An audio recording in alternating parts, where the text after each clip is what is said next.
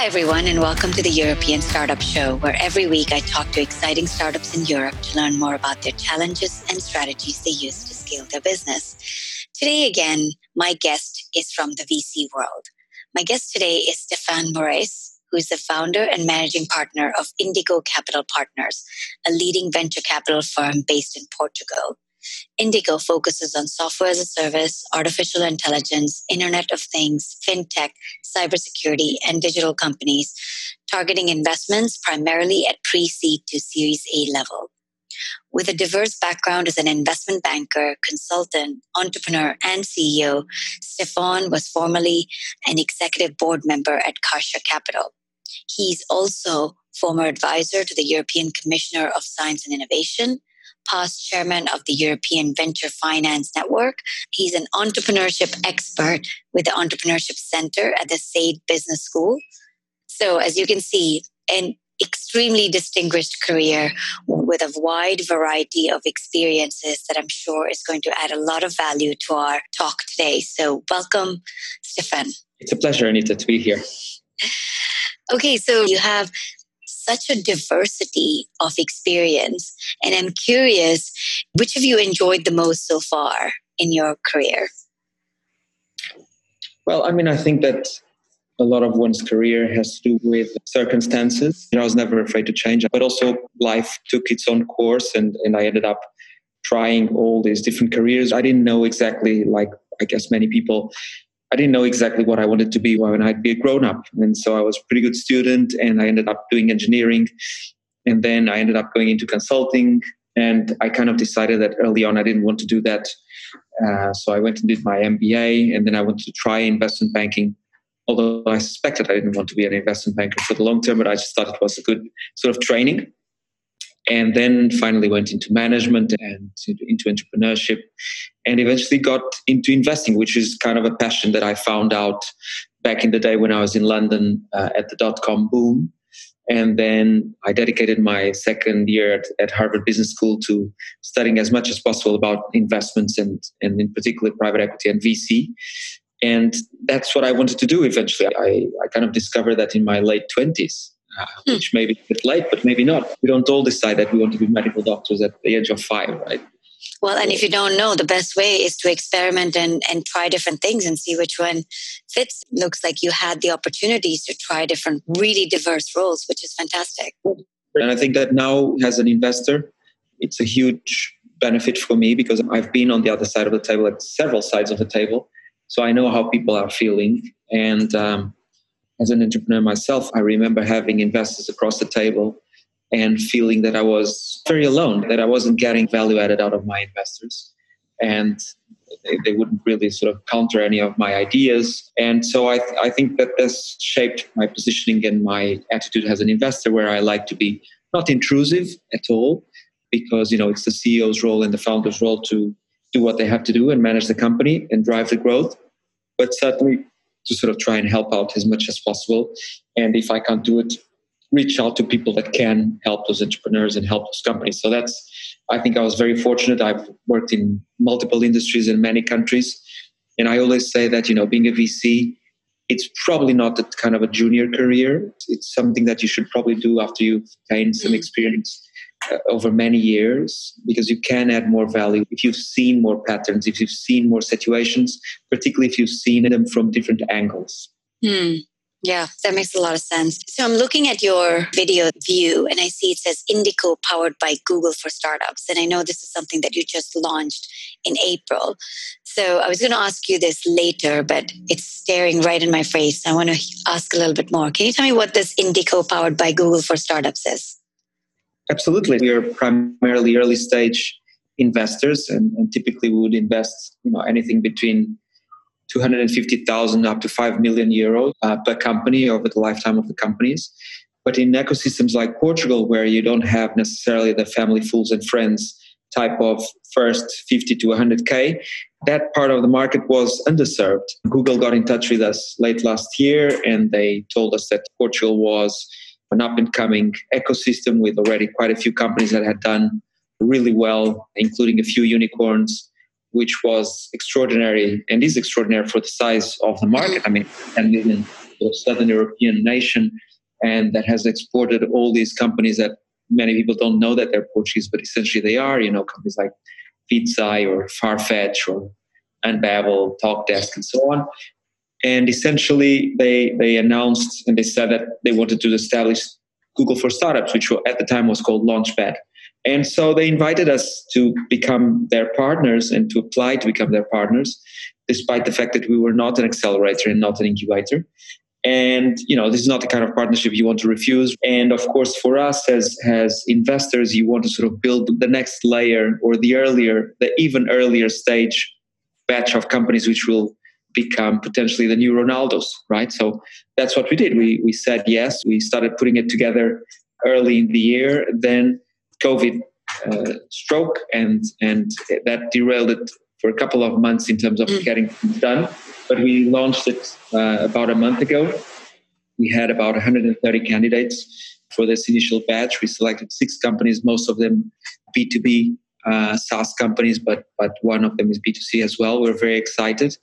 And so we're working with Google on sort of adding value. And it's super fun because these are companies where you sort of help redefine the strategy and the market segments and how you're going to get there and the pricing and helping them hire the first top level people, engineering and sales. And so it's a lot of fun. We love it. I mean, it's probably even more fun than the sort of Series A where you're already at another level. Nice. And is it similar to Y Combinator? How does it work? Yeah, I mean, it's very similar. So, I mean, we get a lot of deal flow.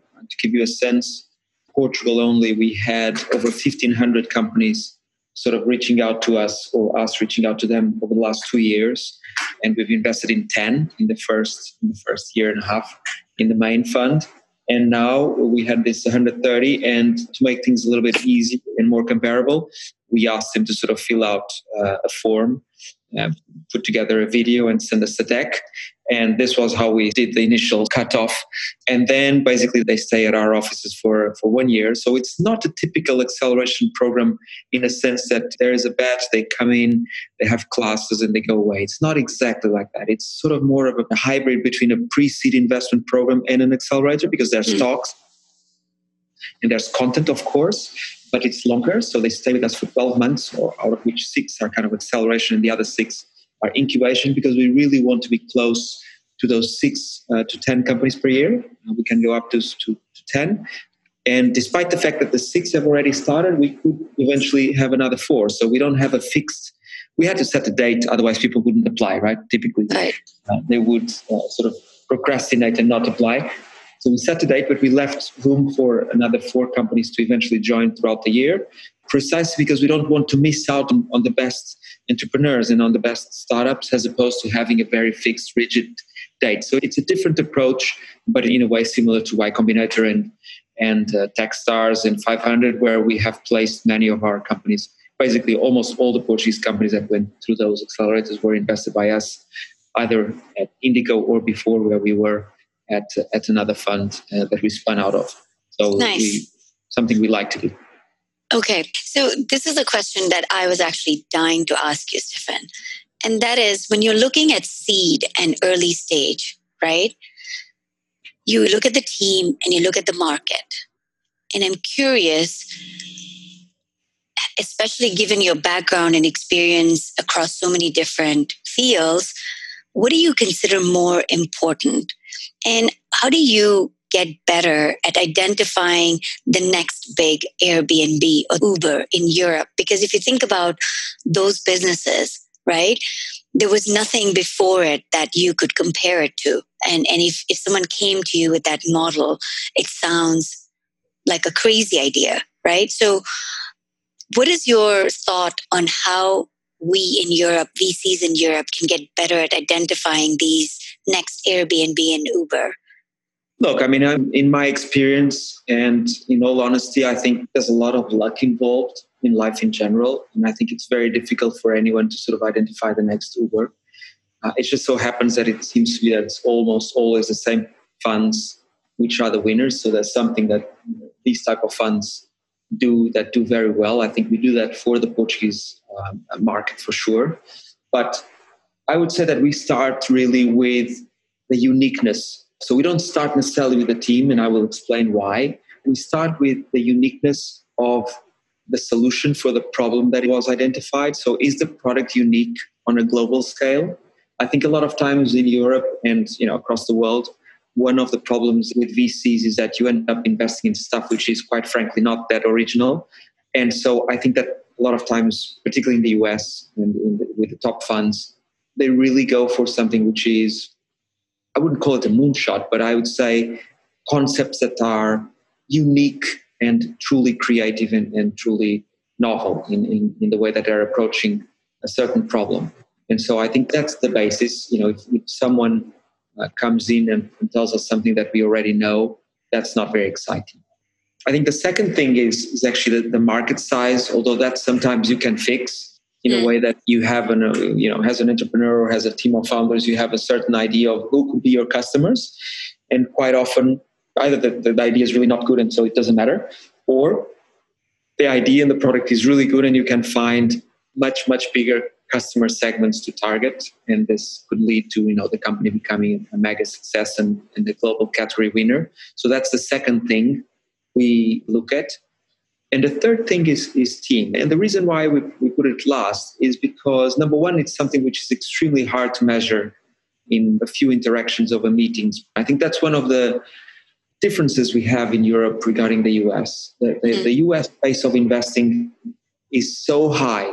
I mean, everything needs to be done so fast that I think, evaluating character, in evaluating if these are the right people for you to invest in, is extremely difficult if you have to take a decision based on your gut feeling in an afternoon because other VCs are breathing down your neck and who's going to sign first that sort of 10 million pre-seed check, which is crazy. So I think that's also one of the issues with bubbles, and that's one of the problems when you have too much money chasing too few deals.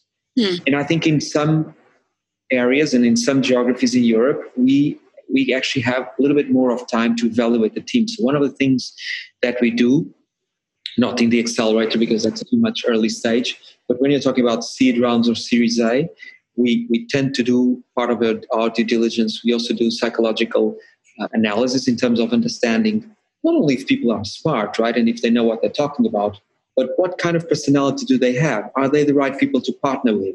Will they be working as a team with us? Because we are very close to the teams. We're very hands-on. I mean, I have my background. Christina, my partner, is the founder of one of the other Portuguese unicorns. So we're all kind of hands-on, and we like to work with people that we like, where you can have also a coffee or a beer at the end of the day and be comfortable and have fun in a good way. So I think that understanding the team is a long process, and you cannot decide on whether the team is smart and the right fit for your investment strategy, because the wrong team can really destroy a great idea and a great opportunity. And kind of try to shy away from the sort of ultra egocentric founder, which I understand sometimes is very much the favored archetype sometimes in Silicon Valley, the typical sort of I know it all, I'm super confident, I come from this type of background, sometimes not very diverse type of founder that you end up seeing being sometimes successful. But we never talk about the ones that are not successful, right? And we kind of shy away from that personality type, not because they're not driven, because we like driven people, but we don't particularly appreciate people that think they know it all and they can't speak and they cannot listen to others, and they cannot form a better informed opinion by talking with investors and with other employees. So that's why we give so much focus to the team, but only after we kind of speak with them many times and after we decide whether the market and the idea is good enough. Otherwise, there's no point on digging further into the team. Right. Okay. I think it gives some ideas to people listening on how to apply for funding in the Google Accelerator. When I look at the investments from last year in terms of VC deals, it's always UK, Germany, France, Sweden that I see. Can you talk to me a little bit about what the Portuguese startup scene is like? Where are the opportunities in Portugal that you see? Yes, I mean, I think that the reality that what you see on the news are the big deals, but a lot of those big deals, they start in 2 to 3 million. And then they Romania or in Lithuania or in Spain or in Portugal. So typically what you have in Europe, and again, this is a difference towards the US, although the US is moving in that direction as well, is you have what I call distributed capacity, right? You have the very diverse early stage ecosystems that provide pre-seed and seed opportunities. And typically those companies eventually, they migrate, sometimes not physically, but at least in terms of rounds. So the funds that will do the Series A and sometimes the seed will be based in, say, Germany and the UK, and sometimes France or Sweden. But a lot of those companies are not necessarily French or German or English, for that matter. I mean, a lot of our companies, maybe they're based in London, in terms of legally based in London or Delaware, of course, but they're actually, the teams are here. So I think what people don't see behind those big numbers and big deals in Europe is the fact that a lot of those companies are actually not from London. And that's fine, right? It just happens that the biggest funds in Europe are based in London mostly, and therefore the companies kind of become British to the eyes of the press. So what you have is very distributed capacity in terms of early stage across Europe, and then they sort of become bigger companies and they become invested by those funds. And then there's another progression, which is after Series B, they become American, right? Which is also yes, like a little ladder, right? You start in Portugal, then you become British, and then finally you do an IPO in the US, and you have all the sales team there, and then suddenly they were American all along, and they were not, right? They started by being Portuguese or Romanian. So it's a very good ecosystem in terms of engineering talent, really, really high level and very good universities in terms of engineering. We kind of lack talent in sales and marketing. So you have to, establish offices in London or in the Valley, or import people here and sort of expats to come here and sort of join the teams, which we have done extensively using headhunters and executive search from London to bring people to Lisbon and Porto. And by the way, it's not only about Lisbon and Porto. We have portfolio throughout the country because there's good universities throughout, and we don't have the competing sort of Facebook, Googles, and so on competing massively for talent. So you can get very, very good talent at a reasonable rate. It's not cheap, of course, but it's reasonable, and you can get really good people in comparison to other very well-known tech centers. Okay. Well, so I was asking you about opportunities. Maybe you can tell me, in the areas that you focus, what are some of the big trends you're seeing or areas of opportunity that you and Indico Capital is specifically looking at focusing on? Yes. I mean, when you were doing the introduction, you were saying all that we do, and it sounds like we do a lot of different things. But in fact, and we are a generalist fund, right? We are geographically focused on Portugal and Spain. We have a lot of deals also in Spain as well, but primarily Portugal. And we are broad. But at the same time, if you look at the Portuguese market, it's mainly a B2B SaaS market. In this batch, for example, at the Google for Startups Accelerator, out of 6 companies, I think 4 are SaaS companies, and then there's a couple of marketplaces. And then you have the marketplaces, which are B2B or B2C, but the majority of the market is B2B SaaS, which is by definition what happens in small markets where you have engineering talent. So there is no typical Portuguese customers. You don't target the Portuguese market. So the Portuguese companies, in a way, behave a little bit like the Israeli companies. They have great engineering and they go to the US straight, which is a good model because you either sink or swim. If you sink, you sink pretty rapidly, and we don't spend too much capital. We don't waste it. And if you swim, it's good because you're addressing a huge market. If I compare it, for example, to Spain or France and Germany, many times the startups in these bigger countries, even the UK, they tend to stay local for a long time. And sometimes to then go to the US, it's a bit of a challenge because you have no idea how to address it, and it's costs are much higher. So in that sense, I think the trends we're seeing are the same everywhere. It's obviously AI coming of age and IoT finally kind of happening, and many other trends that we all know more recently, with the resurgence of e-commerce and digital health and all those sort of general trends. I'm not going to speak about sort of moonshots and things which are really, really different. So I think the trend is the same. It's just that in some of these countries, you end up finding some nuggets. For example, one of our portfolio companies is a company that is 150K north of Lisbon in a small city called Leiria. And these are the guys that essentially designed the software that is used by all the major Hollywood studios to produce all the sound effects that we all love when we're watching, Game of Thrones or Star Wars. Who would have said that this is done by a dozen PhDs in a little city north of Lisbon that provide basically Lucas Studios and Pixel and everyone else with the software that creates all those mega hits. Or a company like Appies that we just invested in, the accelerator that is sort of addressing the beehive management process. Bees are so important in our world, and this is an industry that is just on the cusp of digitization, and it hasn't happened yet. So it's a mix of SaaS and IoT to save a super important resource as bees that are responsible for 2/3 of world food production, directly and indirectly. I have no idea of this, but it's massive. So these are the kind of things that pop up in countries all over, and then at some stage, they become UK-based or American-based. Interesting. Okay. So I want to take your focus a little bit to Europe as a whole.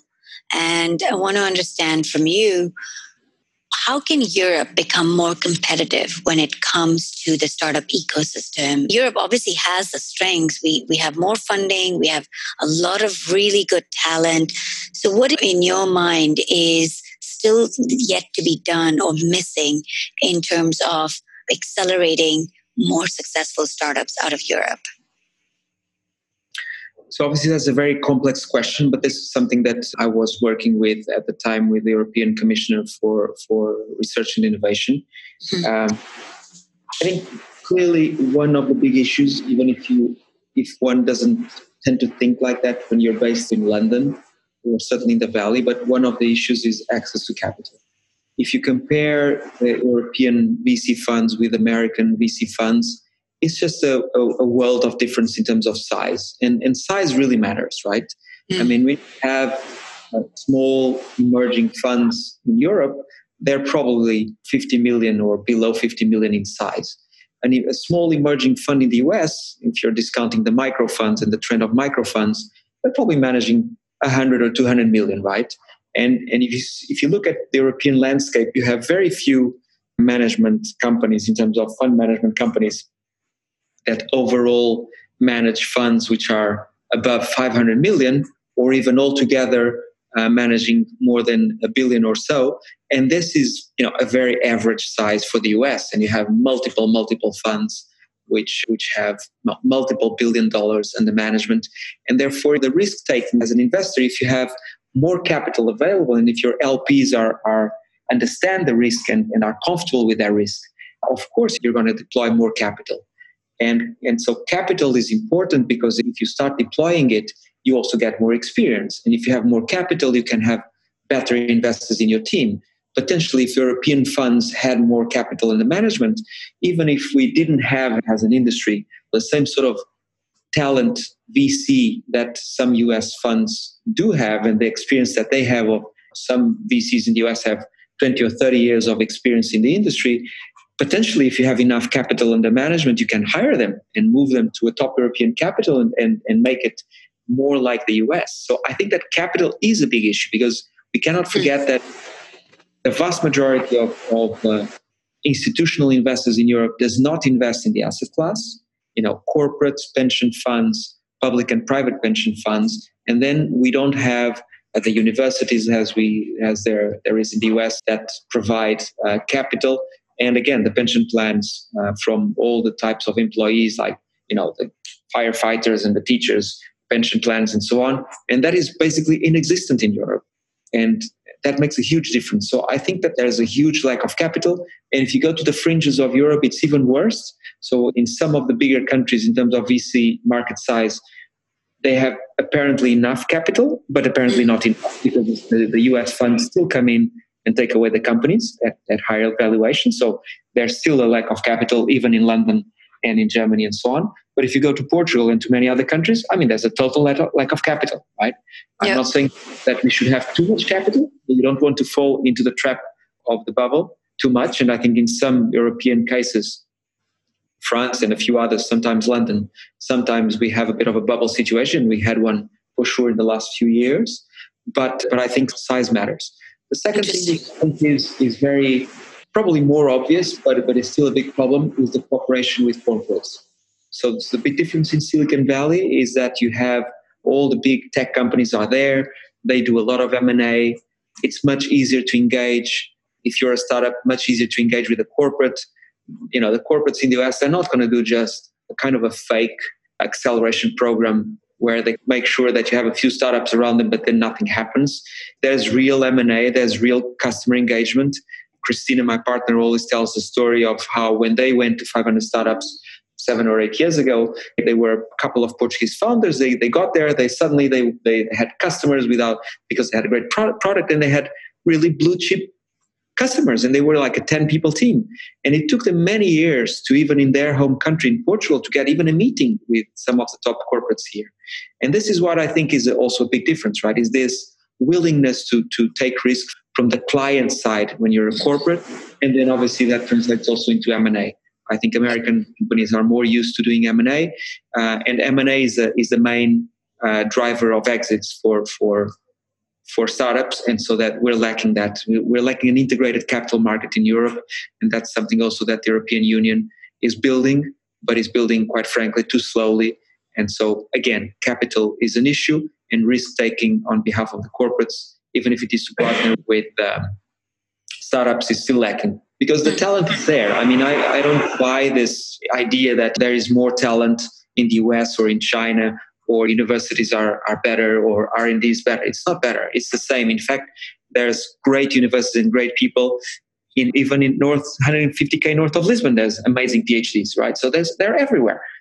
There's a lot of talent. What we don't have is the risk-taking at the same level as the US. And you think that the only thing that's going to make that change is just maturity, growth, more time, or are there policies and are there organizations that are working to change that? So partially, there's nothing you can do, in a sense that, it took London a couple of decades to become what it is today.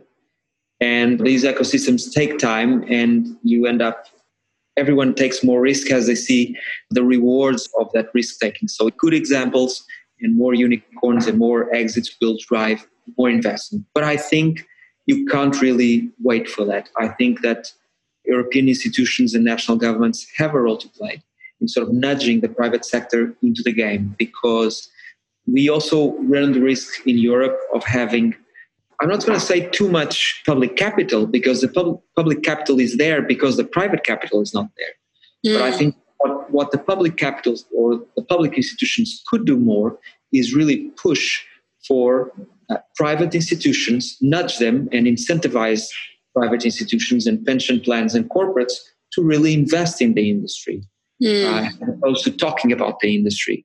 And I think that we sometimes run the risk of having then European related institutions that end up having a disproportionate size in the market because they're filling in the vacuum of the private sector. And I think that it would be wiser, I think, for the institutions that are driving policy to really reach out to potential private investors across the country. And I know that in many countries this has happened, and governments kind of told their corporates, their top corporates, listen, we need to get our act together in terms of investing more in R&D.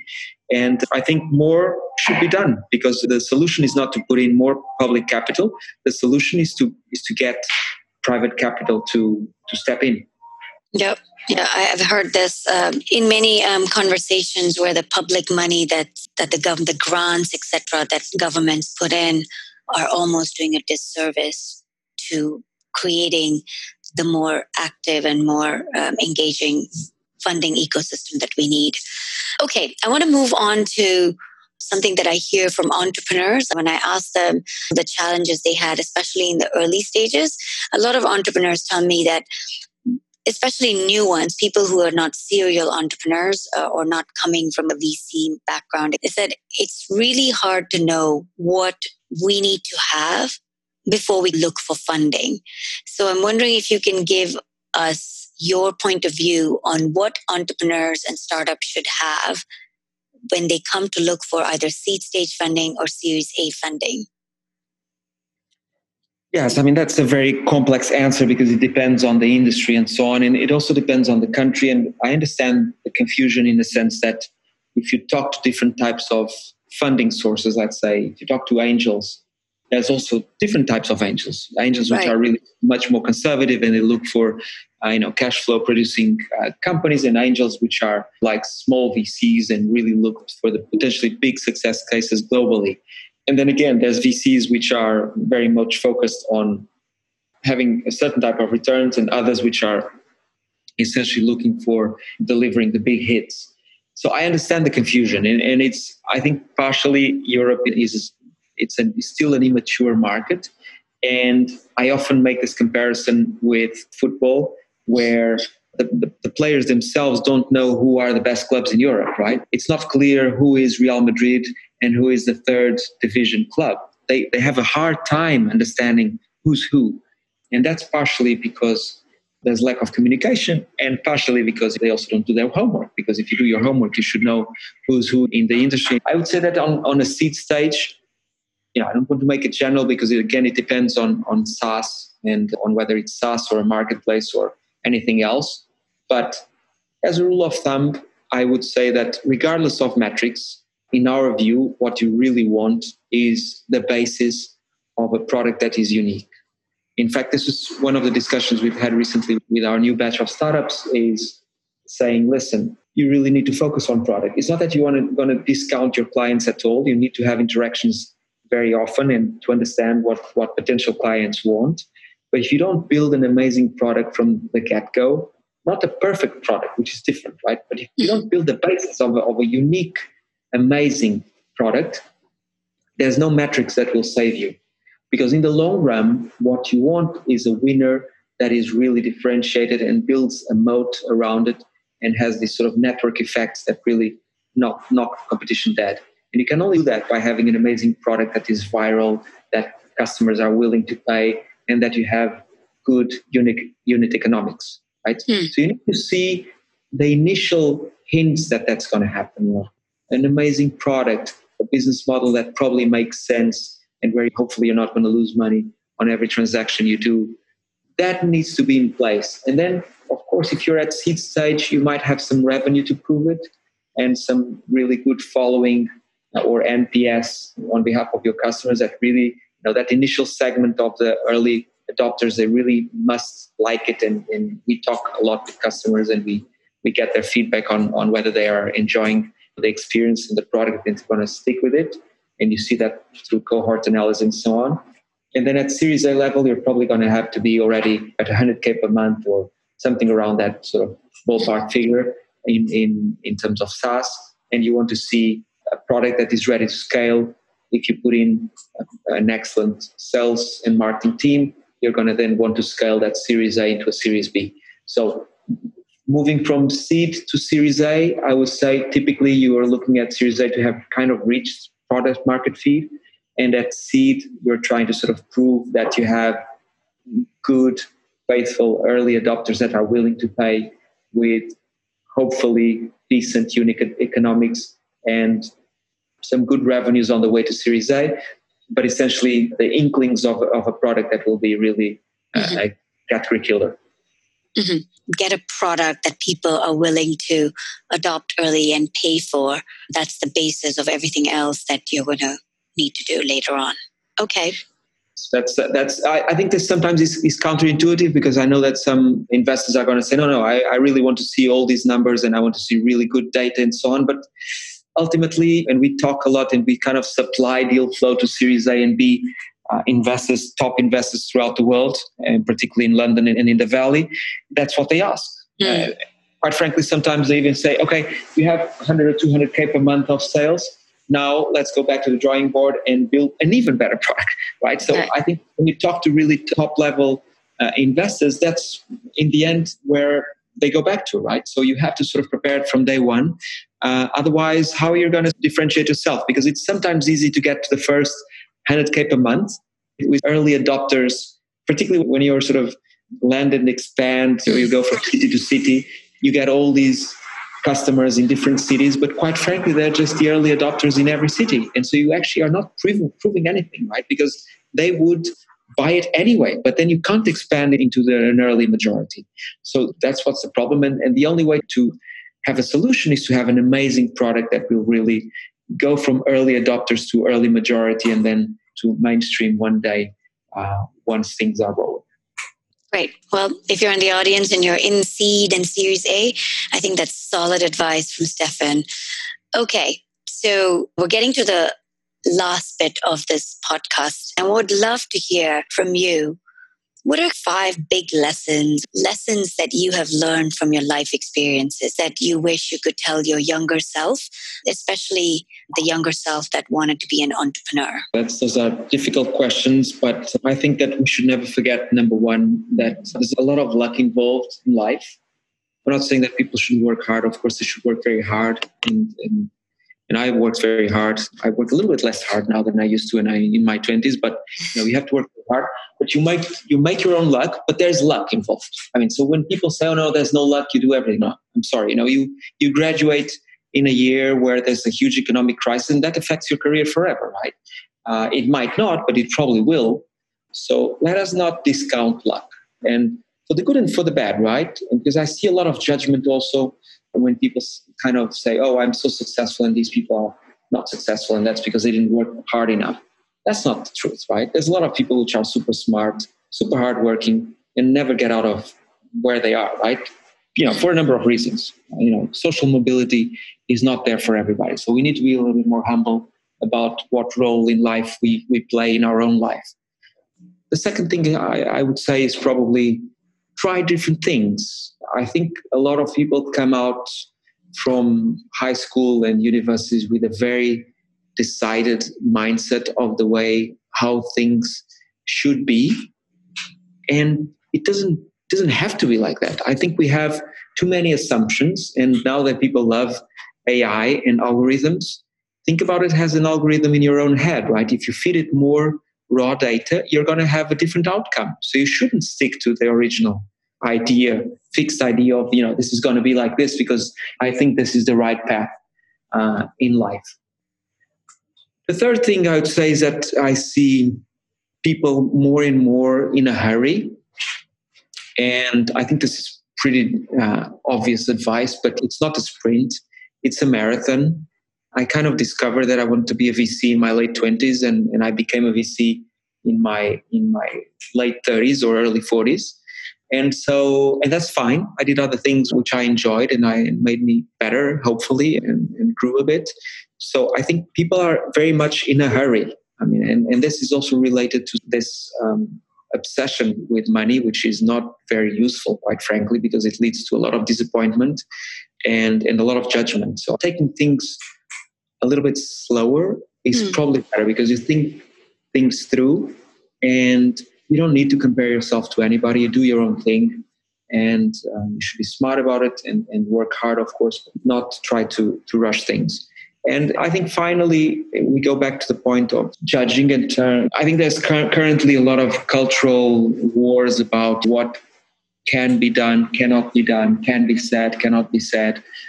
I think this is a huge mistake. I mean, we are becoming less and less open to other people's opinions. It will lead to massive disappointment. Right? When we are set in a way that only our way to see the world is the right way, and then when things don't pan out the way we want them to pan out, and I think that for the vast majority of people, they will not have the perfect life that they always thought, the way they thought it would be.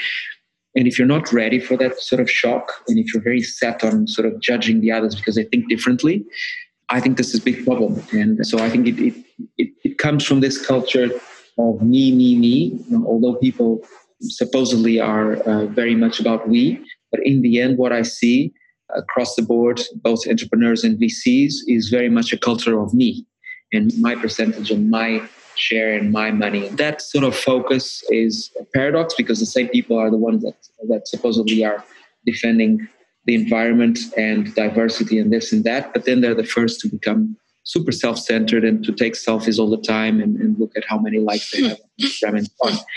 And it's essentially at their bank accounts. I think we're setting ourselves up for failure. And I think there's a generational issue that needs to be addressed quickly, because if we don't reset our expectations, life will hit you. And I think we need to be a little bit more positive, have realistic expectations and not focus only on the material parts of life or the fake spiritual life, which I think a lot of people also claim to have, but really it's all about me. So, I mean, those are the things that I think often I wish I kind of knew them before. But, we all learn with our own mistakes. Of course. Very wise lessons for myself and for people listening as well. So thank you for that. Okay, so in the last 5 minutes, I wanted to just go to a bit more of a fun round where I just ask you questions just to know who you are and what your interests are like. And that would be the end. So I'm going to start off by asking Portugal. I haven't yet been to Portugal, but what's your favorite thing to do in Portugal? Well, my favorite thing to do is to surf. I'm a big surfer and I also like to eat grilled fish. Very simple. Oh, nice. Okay. If people were going to Portugal, what is it that they absolutely have to try in terms of cuisine or food? Well, I guess, what everybody loves when they come here is the seafood. So not only the sort of the fish, but the seafood. But I actually eat more meat than fish. I said I love fish, but we eat a lot of meat as well. It's a very diverse cuisine. And so I think that's one of the highlights. Portugal is a foodie country for sure. Okay. What about books? What are some books that have really stayed with you that made an impact on how you've built your life? Look, I love biographies. I'm from Warren Buffett to many others.